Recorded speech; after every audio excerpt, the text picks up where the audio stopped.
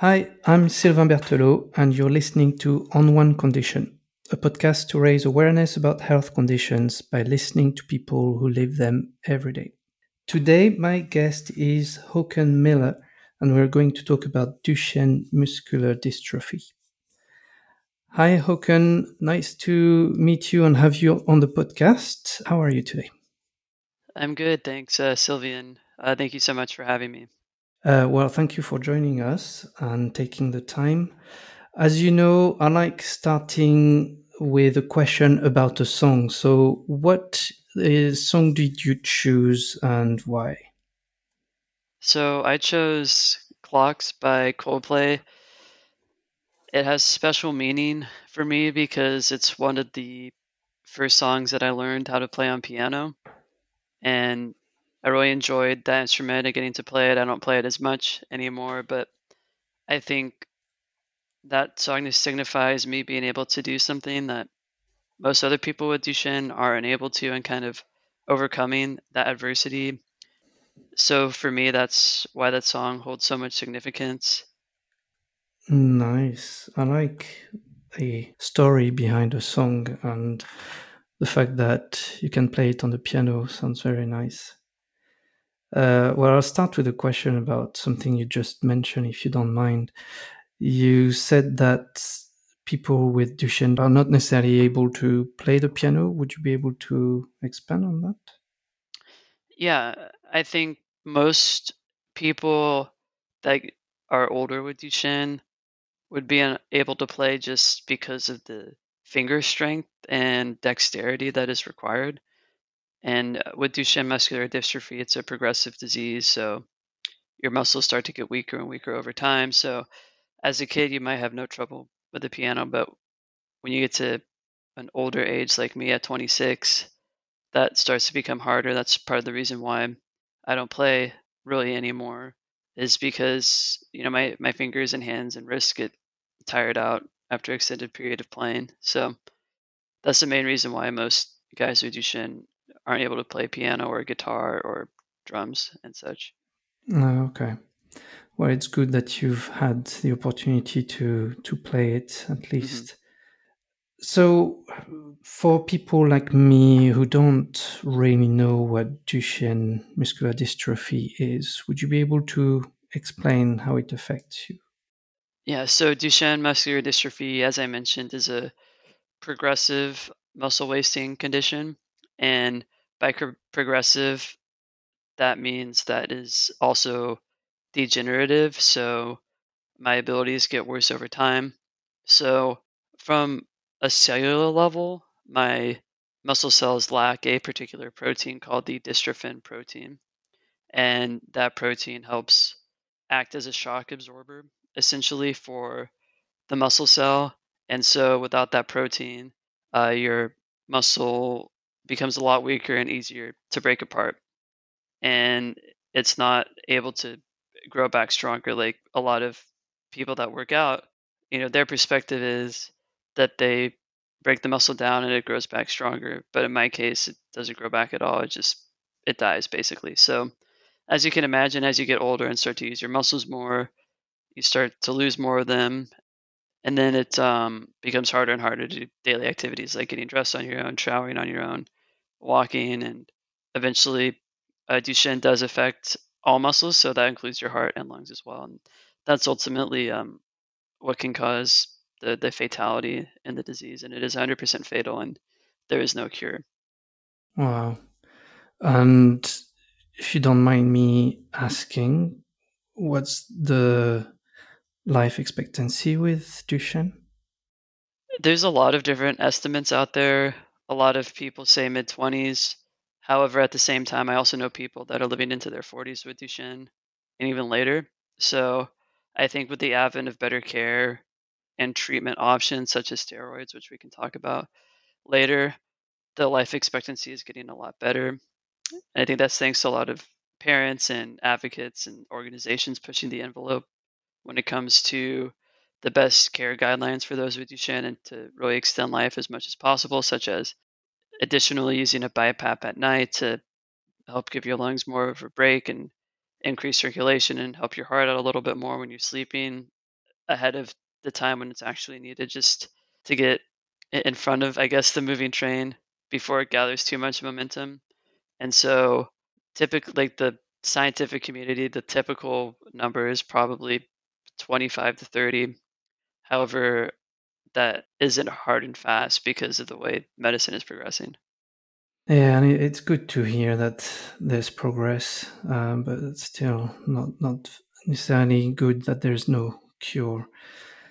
You mentioned something about, if I heard you well, like helping your lungs, like using something to so that you don't use your lungs as much. So is it the more you use your muscles, the more you lose your muscles? Essentially, yes. There's certain movements that are more damaging to muscle cells than other ones.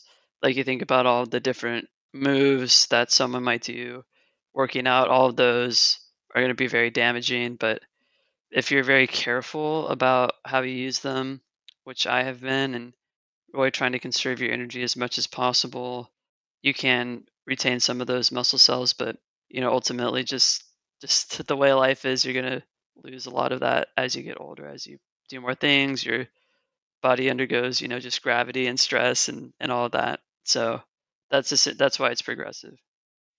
Okay, I see. And does it affect your mobility at all? Yeah. So I'm reliant on a power wheelchair to get around. I can walk as long as someone's there, kind of holding me up Mhm. a little bit, and that's good just to kind of keep movement going through there and everything, and helping with circulation and such. And my chair also has a standing feature, so it'll stand me up, and I can stand up for maybe 45 minutes, which can be helpful. My upper body is still pretty good. I have difficulty reaching up above my shoulders, but I have pretty good dexterity in my hands and arms and shoulders as of right now. So that's very promising, and that's why I say 25 with the life expectancy, but I'm already past that, and I feel like hopefully I still have a lot longer to live. So I think that's why I'm always hesitant about giving the life expectancy. But Yeah. Yeah, no, thank you for adding that nuance. It's very important to know.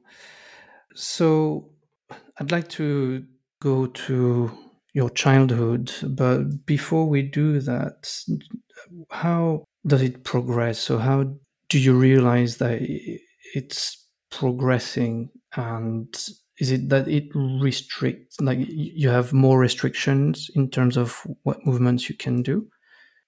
I would say yes, the progression is in the form of when you're younger, maybe 5 to 10, or even 5 to 7, something like that.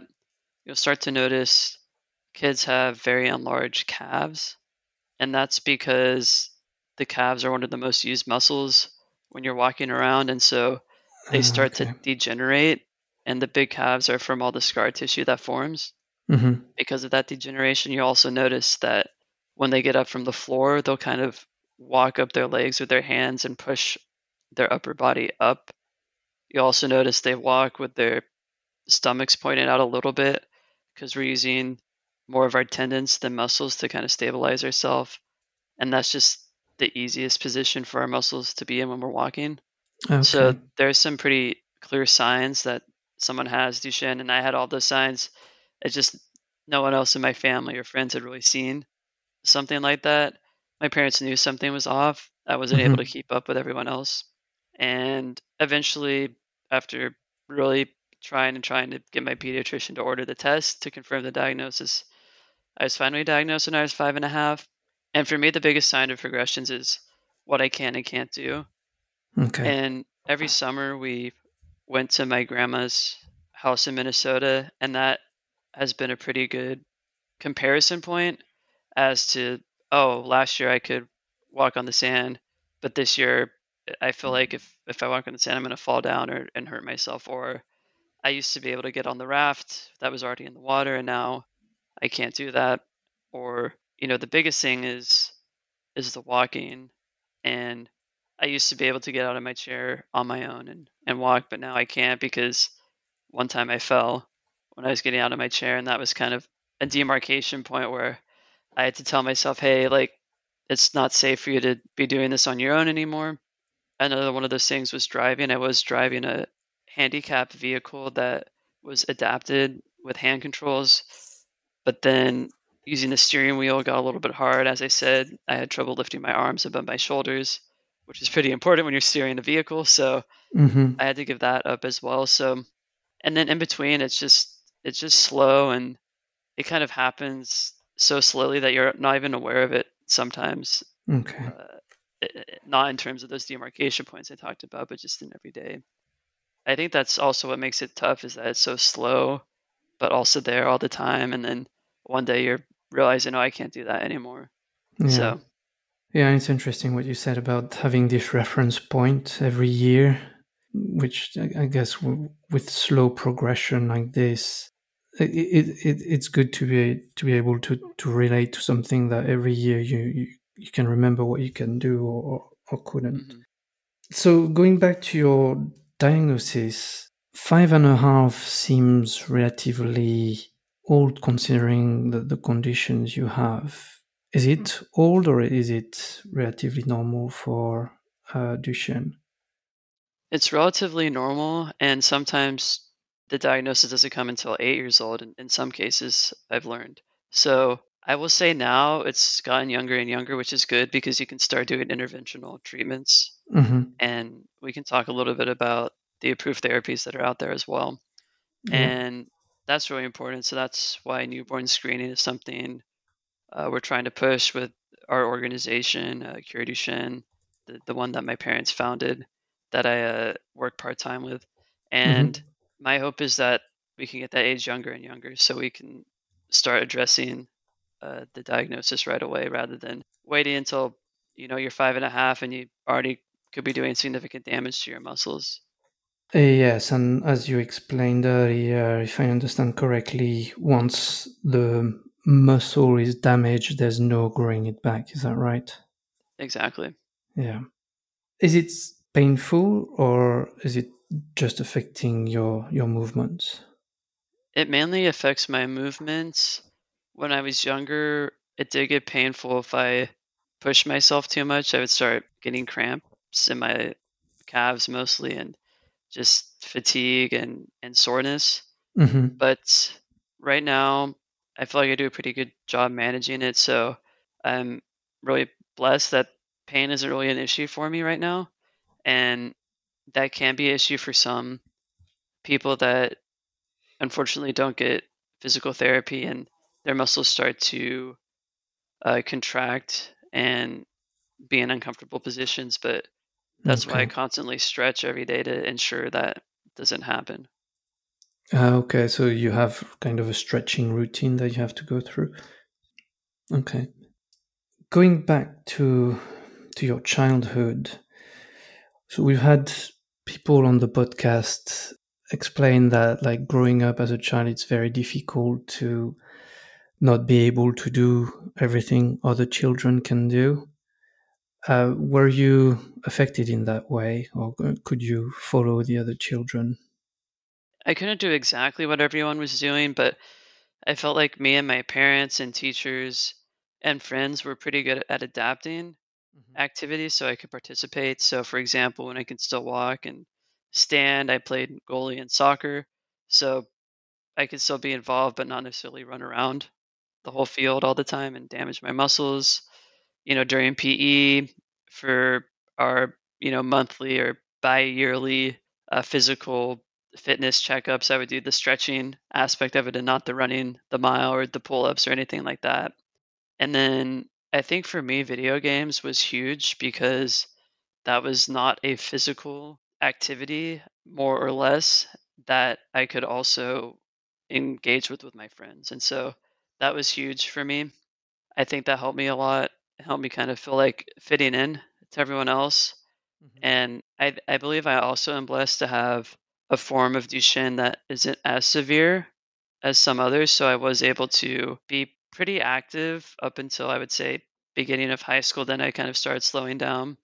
And it actually worked out that during high school, sports aren't exactly a thing that everyone is into anymore, and physical activity. And, I spent more time in academic sense, going to classes. I was part of my yearbook team and then my newspaper team. And so I would say, yes, there were some times that were difficult where I just wanted to be able to keep up with everyone else. But Yeah. we also balanced that by trying to find activities that everyone could enjoy, that wasn't physical. So another one was Boy Scouts, and that was more leadership based and things like knot tying and wilderness survival and just knowing the Boy Scout motto and doing different service projects. And the final project that you do as an Eagle Scout is to do a service project, and you basically dictate what everyone else should do because it's kind of a leadership exercise, and so you don't actually do a lot of the work. You have people helping you out doing that work. So there are a lot of different ways that on the outside might not look super adaptive in the traditional sense, but were adaptive to what my needs were. That's really good, and that's really not something I hear a lot. So it's good to hear that you benefited from adaptations that helped you still take part. Um, no, that's great to hear. So you mentioned something about steroids earlier. So is that a treatment that you're under?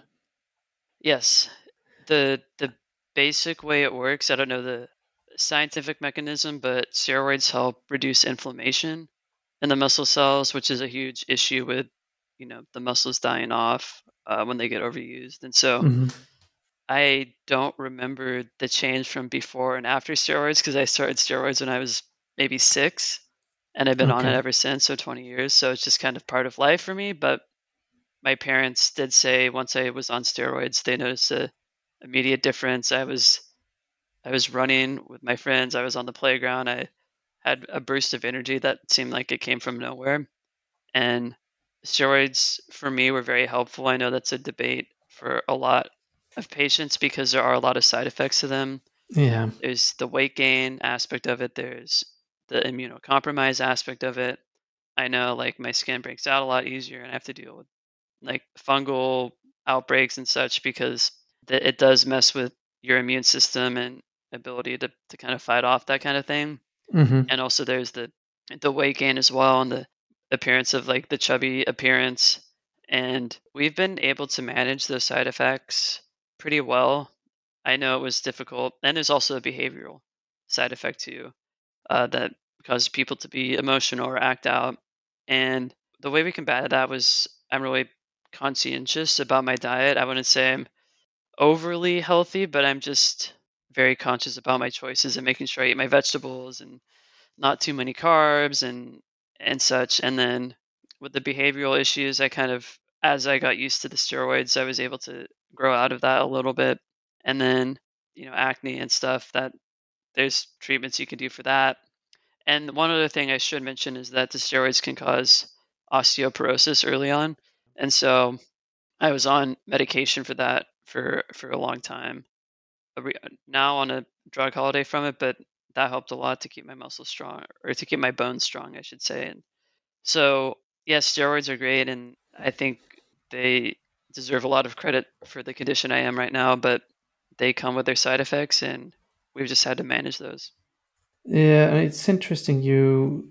In a lot of things you've mentioned so far, such as the stretching, your diet, there seems to be routine that you're following to work through the condition. Is that fair to say? Yeah, that's definitely fair to say, and that's a formula that we're trying to evangelize to the rest of the Duchenne community, as far as stretching and telling people how to stretch properly and diet and nutrition and all the medications that I take. And so I feel like we're trailblazers in a lot of ways with Duchenne. I feel like we're the generation that, has a great opportunity and a lot of treatments available to kind of get in the way of that progression as much as we can. And Hmm. I think that's why we're living so much longer and having families and having a fulfilling lives is because of all of that. And so we want to make sure everyone is aware of all that information and has that information. it's ultimately up to them what they want to do with it, but Yeah. there is something that we can do. And I think that's really helpful for a lot of parents that are told that there is nothing that they can do and that they should just watch their child progress and then pass away and there's nothing you can do. But I would say that there is something you can do. And that's, I think, the beautiful thing. And I would say there's a lot of hope now with all these treatments that are coming out as well. Yeah, and we'll come back to the treatments in a bit, but you mentioned something about community, and I wanted to ask you about patient advocacy as well. So, do you advocate for Duchenne to communities? How did it come to you becoming a patient advocate? It mainly happened because, like I said earlier, my parents started this organization, CureDuchenne, back when I was diagnosed. We're celebrating our 20th year, so it would be 2003 that they started it. And Okay. at first, I kind of just did my childhood thing and focus on school and college and work. And then I would say when I became more of a teenager, I got involved in speaking at different events. And I think we realized that we needed someone with Duchenne to be speaking up and at these events so people could really understand that there is a person behind it and there's all these boys behind it. And so I started Hmm. speaking at events and it's grown from there. And I have people asking me questions, reaching out to me on different social media platforms. And I think a lot of people in the community are looking for answers and information. And at least a lot of the younger families are seeing my successes and what I've done and the things I've done right, also the things I've done wrong, and wanting to learn from that. And so it just kind of happened organically to be that in that advocate position. And how did you figure out that your diet is important, for example? Is it something that you read about alongside the steroids treatment, or is it something that you tried? My parents already were very healthy to begin with, so I just kind of grew up that way and they Okay. continued on and maybe were even more strict with it when they found out my condition and that, I couldn't exercise as much and so and plus the steroids is gives you more appetite, so they Hmm. really had to be disciplined with me in terms of eating my vegetables and not eating too many sweets, not eating too many carbs and Yeah. just focusing on high protein diet and low carb diet. And, that's mainly what I've been on my whole life. And it's worked really well for me. Hmm. We, make little adjustments here or there, adding whey protein to a smoothie or, adding more salad into my diet or more greens into my diet. I think it's something that everyone kind of has to figure out. I think there are some basic tenets about, you don't want to overdo the carbs and sweets and such because you're not exercising or using your muscles or increasing your metabolism as much. But within that, what fruits and vegetables you decide to eat, how you eat it, when you eat it, that really does depend on the person. And I think more and more information is coming out, whether you have a rare disease or not. Your diet is very specific to your own genetics and blood type and such. Yeah, but it's difficult to keep track sometimes because the diet will be pushed to the public for 5 years and then we realize it's not the best diet. So what I'm hearing is that you yourself first had a good diet to start with, but then did some adjustment, which some of which worked, some of which may not have worked, but you did kind of trial and error to find the right diet. Is that right? Yeah, and yeah, it Yeah. is unfortunate that the right diet is, every 5 years is pushed. And I think you just have to try to look at the science as much. And, science is always evolving. So that might change over time. But you have to look at that and also just how does your body react to what you're eating? I think your body is telling you a lot of things. And I think a lot of people are blind to that. And I really try to be in tune with my temple, as they say, and try to understand what different foods makes me feel a certain way and how it and how it affects my digestive system and all those different things regarding your health. Yeah. So I'd like to switch to something you mentioned earlier around approved therapies, and actually that's how I noticed your social media profile because I think you were commenting about a new therapy that had just been approved. Would you like to share a bit more on that if you know about it?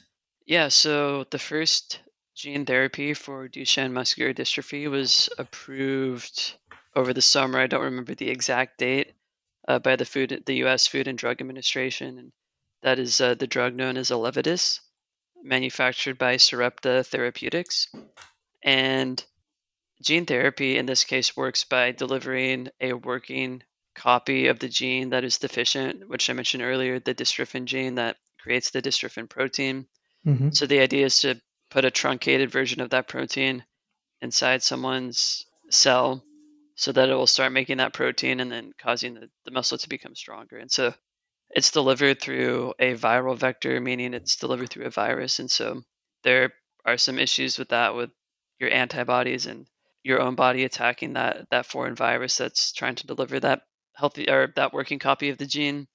But essentially, that's how gene therapy works, and this is the first one to be approved in Duchenne. Yeah, I think it was a great moment. I think it was similar to the moment in 2016 when the exon skipping therapies, which is a slightly different model that achieves the same results, those were approved.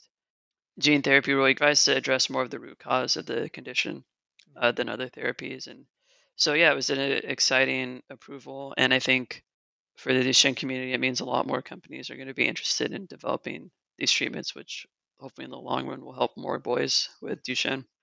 Yeah, yeah. And do you know how effective it is? What's the expectation? Is it that it will slow it down, or is it meant to be curing it? It's meant to be slowing it down. They haven't figured out a way to reverse anything yet. Hopefully they'll be able to, because that would be huge. But the idea is either to stop the progression or slow it down. And you know, the data, and this is why it was a little bit controversial. The data said one thing, and the families were saying another thing. Like, oh, it made this huge impact in my child, and and on the other side, people were saying there was no statistical benefit in the clinical trial and such. And so my perspective on it, and I wrote this in my op-ed for Stat News, was that whether or not it is effective, some families don't see the same benefit as others. It's important that families have the right to be able to try this new treatment when there isn't anything else available. It's, their only hope in this case. And so if it can even slightly change the outcome, then I think it would be a win. Yeah, great. Is it something you can benefit from? Yeah, it is. But again, the approval was only for 4 to 5 year olds. So that's a very small percentage of the Duchenne population. Many guys with Duchenne are not even diagnosed by that. I was diagnosed at 5.5, so I wouldn't Yeah, have qualified for it even if it was out when I was diagnosed. So there's still some limiting factors to it, like age, and I think they did that because there's concerns about the immune response in older patients because you have to deliver a lot more of the viral vector because the patient is bigger and has more muscles at that point. So there's different challenges that it's a great step forward, but there's also challenges that it brings as well. And so that's why the hope is that more and more companies will kind of compete to deliver this to Duchenne patients and hopefully innovate so that it can become more effective and help more people. yeah. And you mentioned newborn screening earlier, and now with the treatment, or at least this treatment being limited to 4 and 5 year olds, it makes more sense that you're pushing for more newborn screening. Um, Exactly. I think when you're able to identify it at such a young age, you're able to see the most benefit. And like I said, you don't have to deliver as much of the viral load to someone. So it's also safer as well. how would that newborn screening work? Would that need to be a genetic test, or are there other ways newborns could be screened? So in the United States, they have the recommended uniform screening panel that all babies go through when they're born. There's a little they give a little poke on the big toe or something like that, and take a blood spot and do a bunch of tests on it. However, Duchenne is not on that recommended panel that most states implement. So right now we're in the process of trying to get that implemented across all states and federally so that it's automatically screened for when someone is born. Okay. Are you managing to make progress? Yeah, we're making progress. I believe the last I know is that there's a few studies that are out there that the data has kind of come in and is going to be presented to the panel that, or the group that makes the decision on that recommended uniform screening panel, Mhm. and hopefully they'll add it in. Amazing.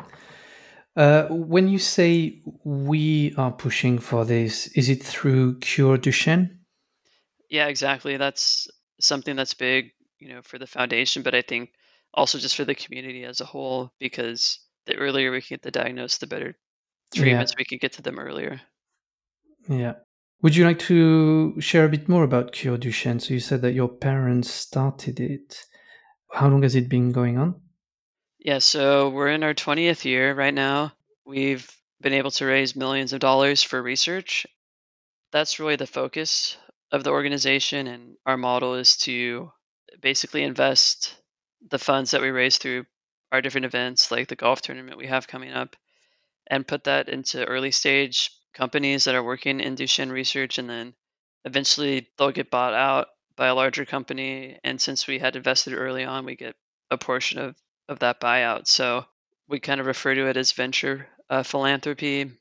and we're one of the first people to do that model, and I've seen a lot of success in that. We co-founded a company called Exonics a few years back, and they were, I believe, in 2019 acquired by Vertex, which is a big pharmaceutical company. And so Yeah. we're able to see some gains in that and then able to reinvest that into other research that is also looking at overcoming the challenges of gene therapy, but also, looking at gene editing as well, which is when you're using CRISPR-Cas9 to directly cut and paste different DNA in someone's genetics, essentially. Heavily focused in that, but we also do focus on care and community, which we have with different events where we go out to different states. For example, we're going to be going out to Milwaukee to talk about physical therapy and just the best care for a patient with Duchenne. Just like I said, I think education is so powerful in this disease. Then we also have a huge gathering of patients and family and advocates and pharmaceutical representatives and adaptive technology and equipment and such. And it's called Futures because we're really looking toward the future and that eventual cure and what can we do now to make our boys as healthy as possible. So when that cure comes, which is ultimately going to be a combination of a bunch of different therapies, they can see the most benefit from it. So that's what we do in a nutshell. Wow, that's incredible. There's something you mentioned about investing in research. First of all, like it sounds like the model you have is working very well. So congratulations for that. How do you make that decision to invest in a certain area of research versus other areas? Yeah, so we have a very well qualified scientific team Okay. that vets a lot of research and also consults with a lot of companies because we've seen so many treatments that have out there that haven't shown promise and a lot that have shown promise. So we are able to give pretty good feedback as for early stage companies into their technology and their science, and then also find companies that may not be working in Duchenne, but the technology they're working on could help people with Duchenne. So they do a great job of vetting the research, finding research, and also counseling, startups on their research. So that's the biggest way we decide who we want to invest in. Wow. Sounds really very, very good place to work for and something that must really mean a lot for you. How do people get in touch with Cure Duchenne if they want to? Yeah, if you want to be involved, it's CureDuchenne.org.